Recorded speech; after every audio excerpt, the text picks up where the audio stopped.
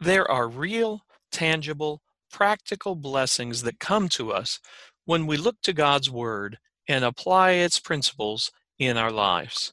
One of those principles is God's calling us to an attitude of contentment.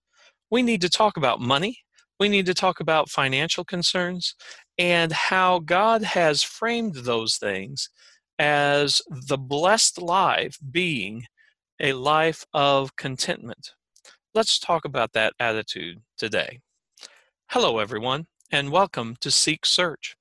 I'm your host, John Bingham, and I'm grateful for our time together. Thank you so much for listening. I hope it will be a blessing for you. We are called to pursue a balance of godliness with contentment. Let's look at 1 Timothy 6, verses 6 through 8, which gives us that phrasing in and of itself. But godliness with contentment is great gain. Now, that is as opposed to trying to use some form of godliness in order to try to get an advantage in greater financial gain. Instead of that mindset, godliness with a true contentment will give us great gain in our relationship with God. For we brought nothing into the world, and we cannot take anything out of the world. But if we have food and clothing, with these we will be content. That's interesting to me that there is this idea of contentment simply with what do we need at the base level, with the need for food and the need to be clothed. Those are the essentials that Paul calls Timothy to. Well, let's see what the Hebrew writer said in Hebrews chapter 13 and verse 5. Keep your life free from love of money and be content with what you have. That is the key theme that we're going to be seeing over and over again as we work through the biblical balance of our attitude toward wealth. Well, let's go back to think about John the Baptist and the teaching that he gave. It is interesting that in the midst of his correction of the crowds, that he focused in on attitudes about money, attitudes about possessions, and how we should live our daily lives in that framework. So let's see how John taught, what John taught, and what the practical applications ended up being. Back in Luke chapter 3, starting in verse 7. He said, therefore, to the crowds that came out to be baptized by him, You brood of vipers, who warned you to flee from the wrath to come? Bear fruits in keeping with repentance. And do not begin to say to yourselves, We have Abraham as our father. For I tell you, God is able from these stones to raise up children for Abraham. Even now the axe is laid to the root of the trees. Every tree, therefore, that does not bear good fruit is cut down and thrown into the fire. And the crowds asked him, What then shall we do? And he answered them, Whoever has 2 tunics is to share with him who has none, and whoever has food is to do likewise. Do you notice the 2 topics of discussion there are tunics, which clothing, or food, and the willingness to share of your possessions that way is what he calls them to. It goes on, tax collectors also came to be baptized and said to him, Teacher, what shall we do? And he said to them, Collect no more than you are authorized to do.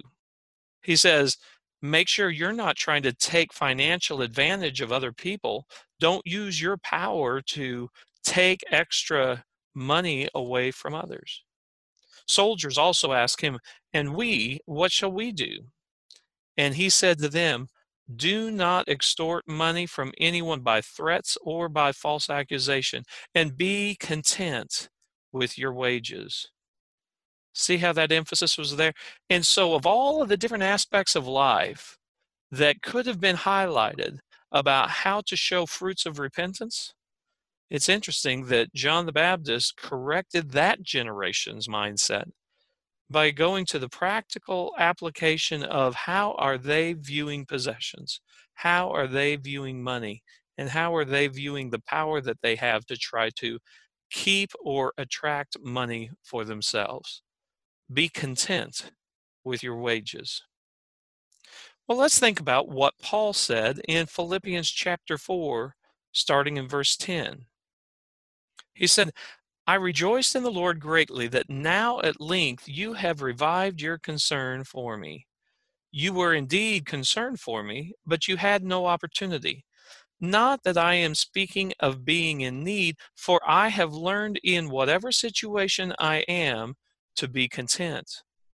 I know how to be brought low, and I know how to abound. In any and every circumstance, I have learned the secret of facing plenty and hunger, abundance and need. I can do all things through him who strengthens me. Yet it was kind of you to share my trouble. By the way, did you know that that popular phrase that is applied to so many different areas, the actual application of that phrase, I can do all things through him who strengthens me, the context of that is contentment.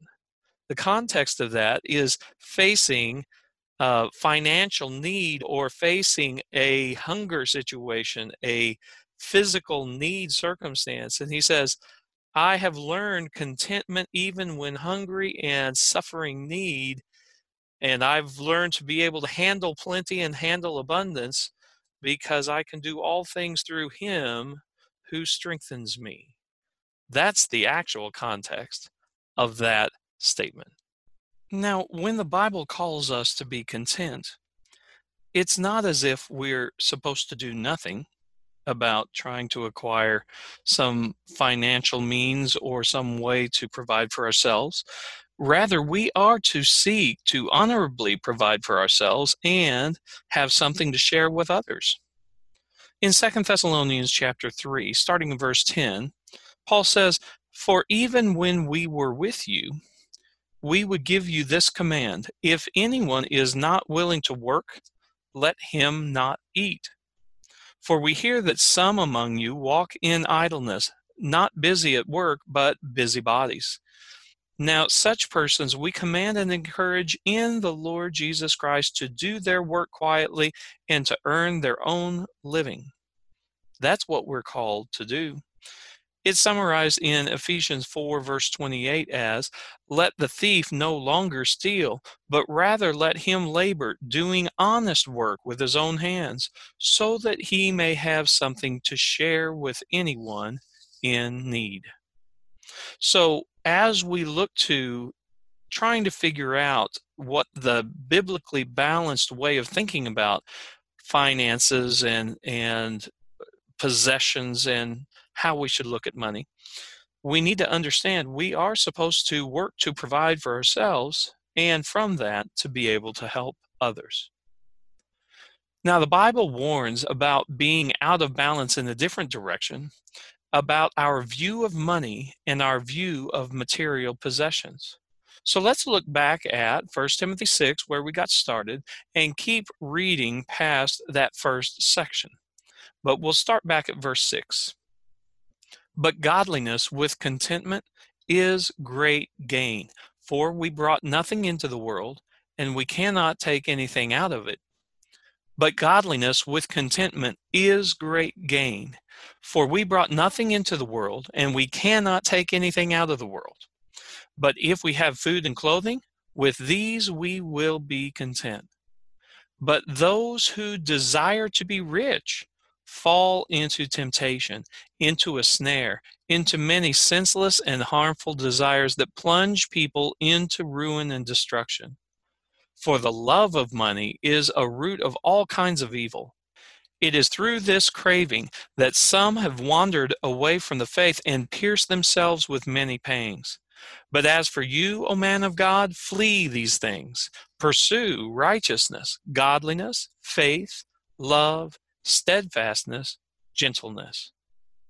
Jesus spoke about this in Matthew chapter 13 in the parable of the sower, and when he explained it, One of the types of soil was as follows. Matthew chapter 13, verse 22.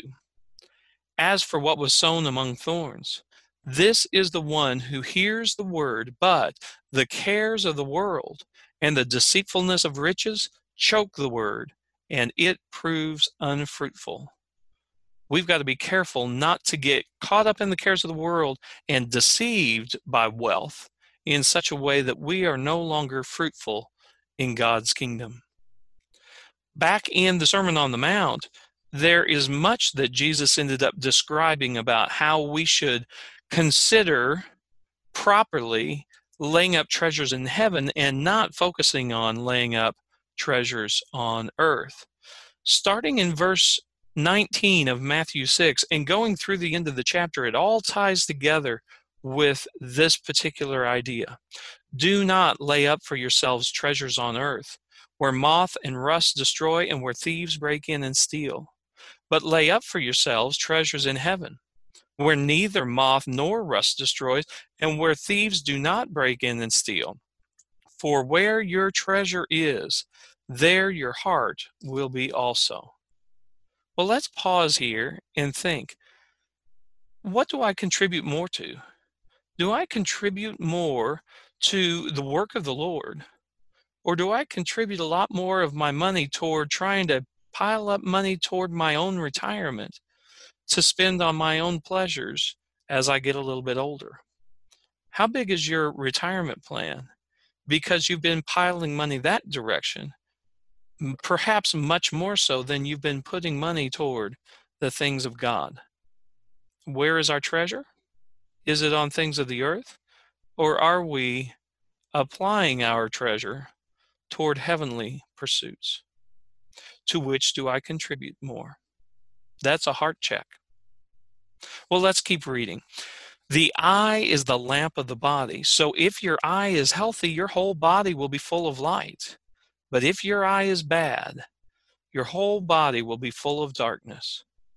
If then the light that is in you is darkness, how great is the darkness? He says, how do you look at things?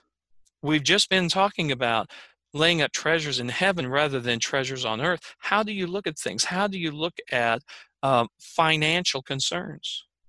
Do you have a healthy eye looking at it in a proper biblical way?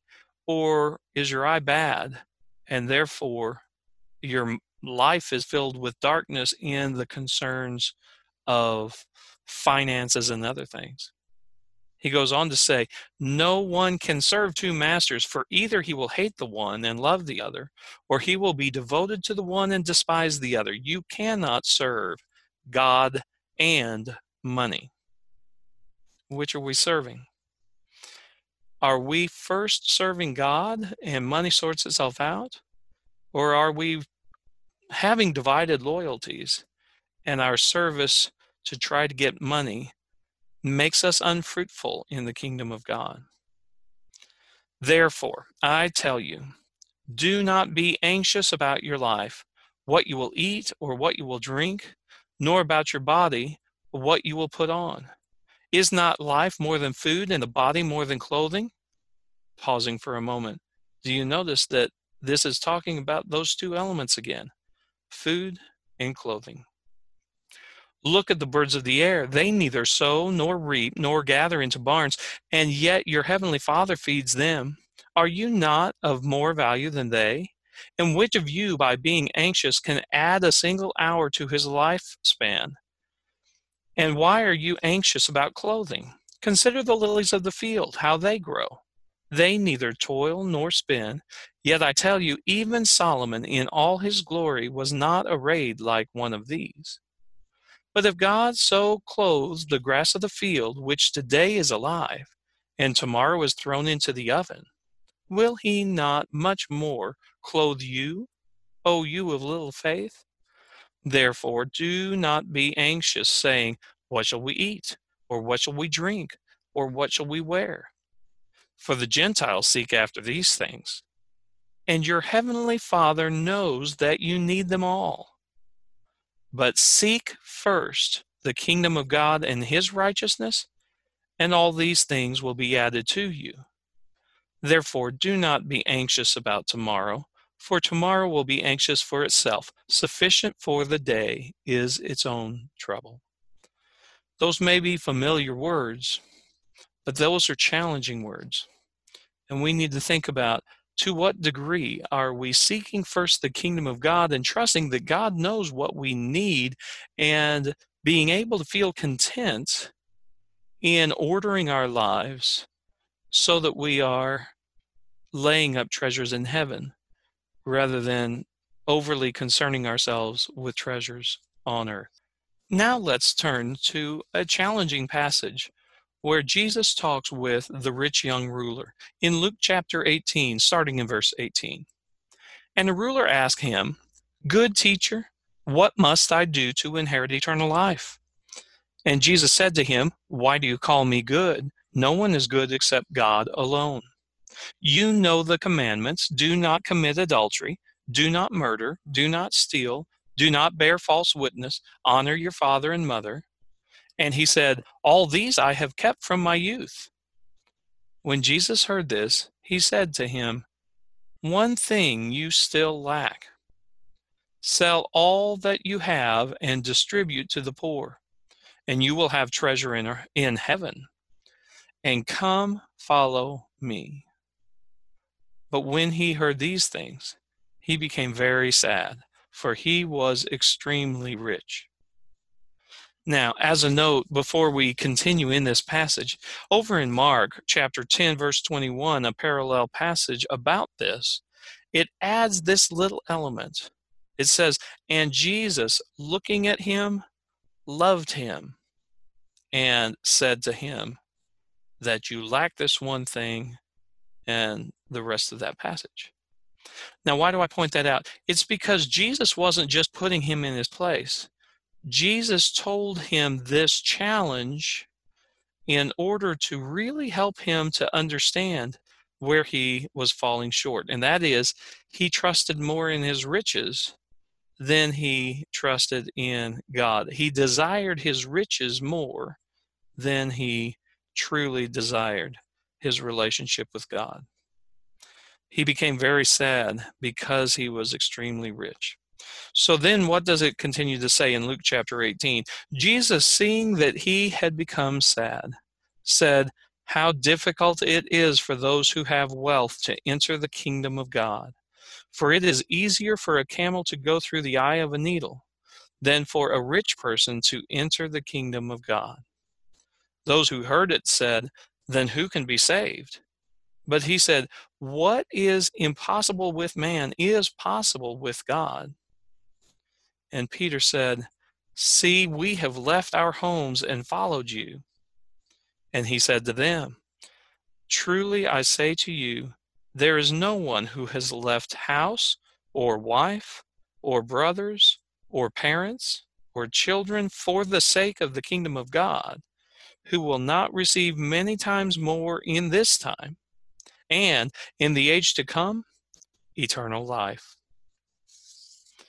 That is a very challenging passage, because one may wonder, okay, does that call on every single person to sell every single item and become a Mother Teresa kind of circumstance in order to have any shot at eternal life?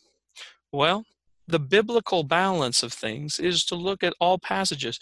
It is clearly the case that this young man, because of his riches that he had, and the heart that he had to really desire to hold on to those riches, that's the part that he needed to work on.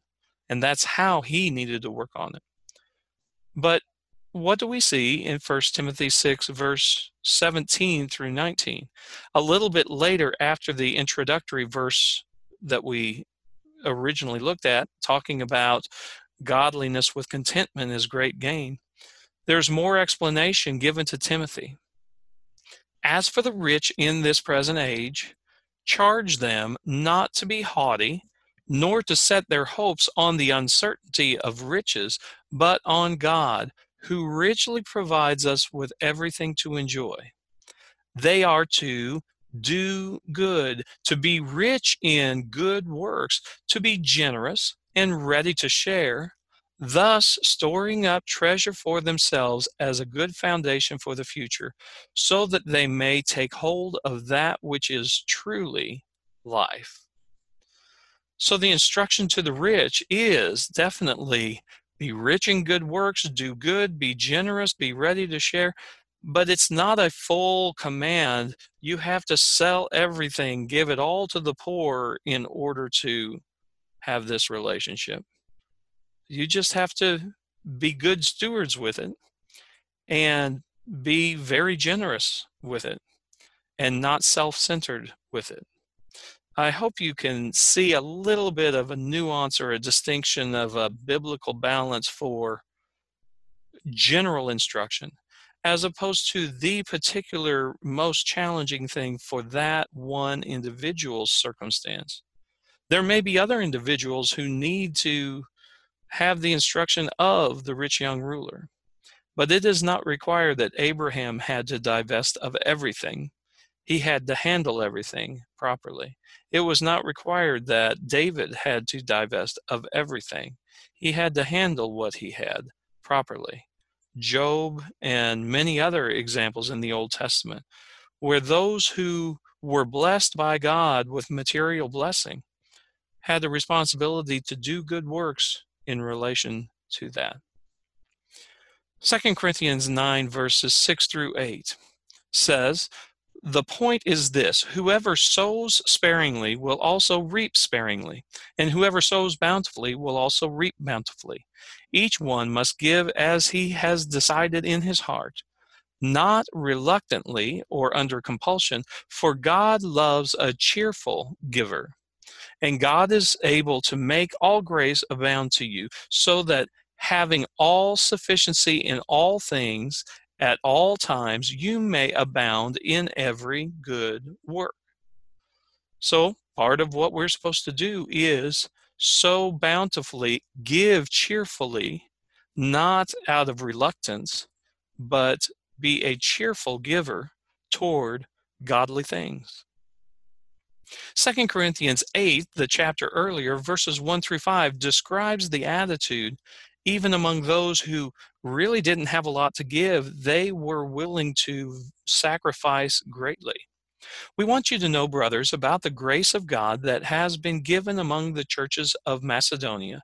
For in a severe test of affliction, their abundance of joy and their extreme poverty have overflowed in a wealth of generosity on their part.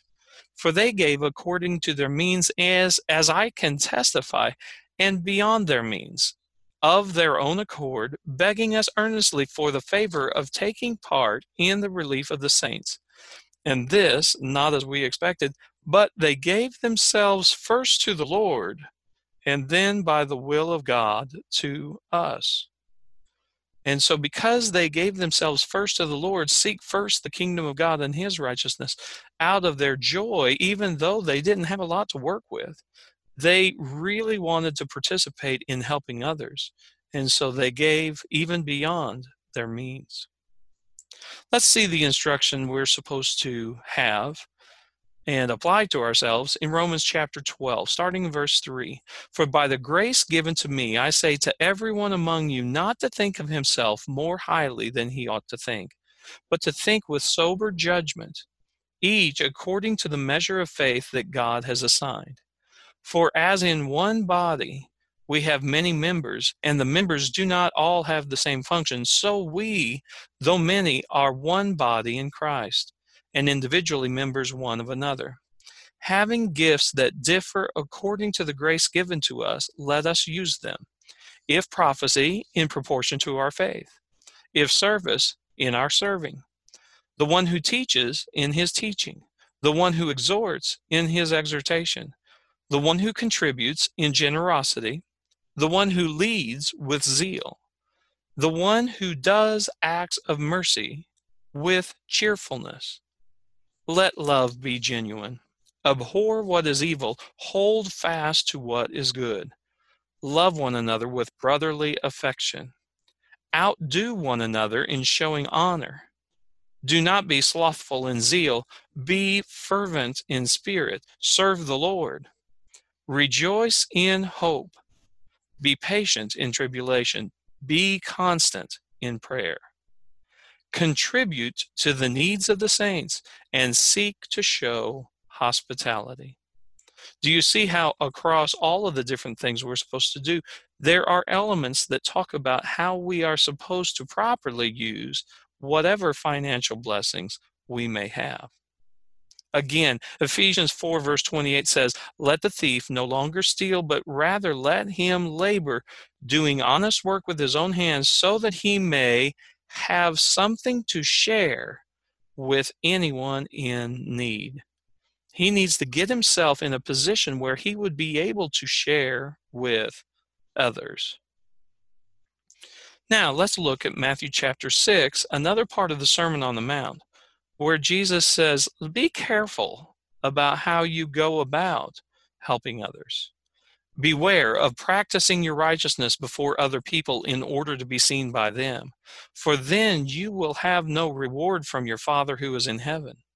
Thus, when you give to the needy, sound no trumpet before you, as the hypocrites do in the synagogues and in the streets, that they may be praised by others. Truly, I say to you, they have received their reward. But when you give to the needy, do not let your left hand know what your right hand is doing, so that your giving may be in secret, and your Father who sees in secret will reward you. Let's not be about trying to look impressive to others in what we do with our financial blessings. Let's do things quietly. Let's do things that are for the purpose of serving others, and let God see that and be pleased with that, rather than us seeking to be getting the praise of men for what we do with our abundance. Well, we've shared a number of different principles, and we're running out of time for today. So let me just remind you briefly. The scriptures say, keep your life free from the love of money and be content with what you have. Godliness with contentment is great gain. Have something to share with anyone in need. Be rich in good works, generous, ready to share. Seek first the kingdom of God and His righteousness, and all these things will be added to you. Let's apply those principles to our life so that with material possessions we will be content. Not getting out into one extreme of desiring to be rich and having a love of money, and not going to another extreme to declare that money itself is evil and we have to make ourselves totally destitute. But instead, the biblical balance is to seek first His kingdom and His righteousness. And when we are blessed materially, to choose to do good with it, to serve and to give and to share. Well, that wraps up our time for today. May we seek God and seek His things and seek His ways by searching the Scriptures. Thank you so much for listening. I hope it was a blessing for you. You have been listening to Seek Search. I'm your host, John Bingham. You can contact me by emailing seeksearch@yahoo.com. Feel free to ask a question, make a comment, or request Lesson 1 of our Bible Correspondence course. I hope you'll join me each Saturday at noon for the next edition of Seek Search.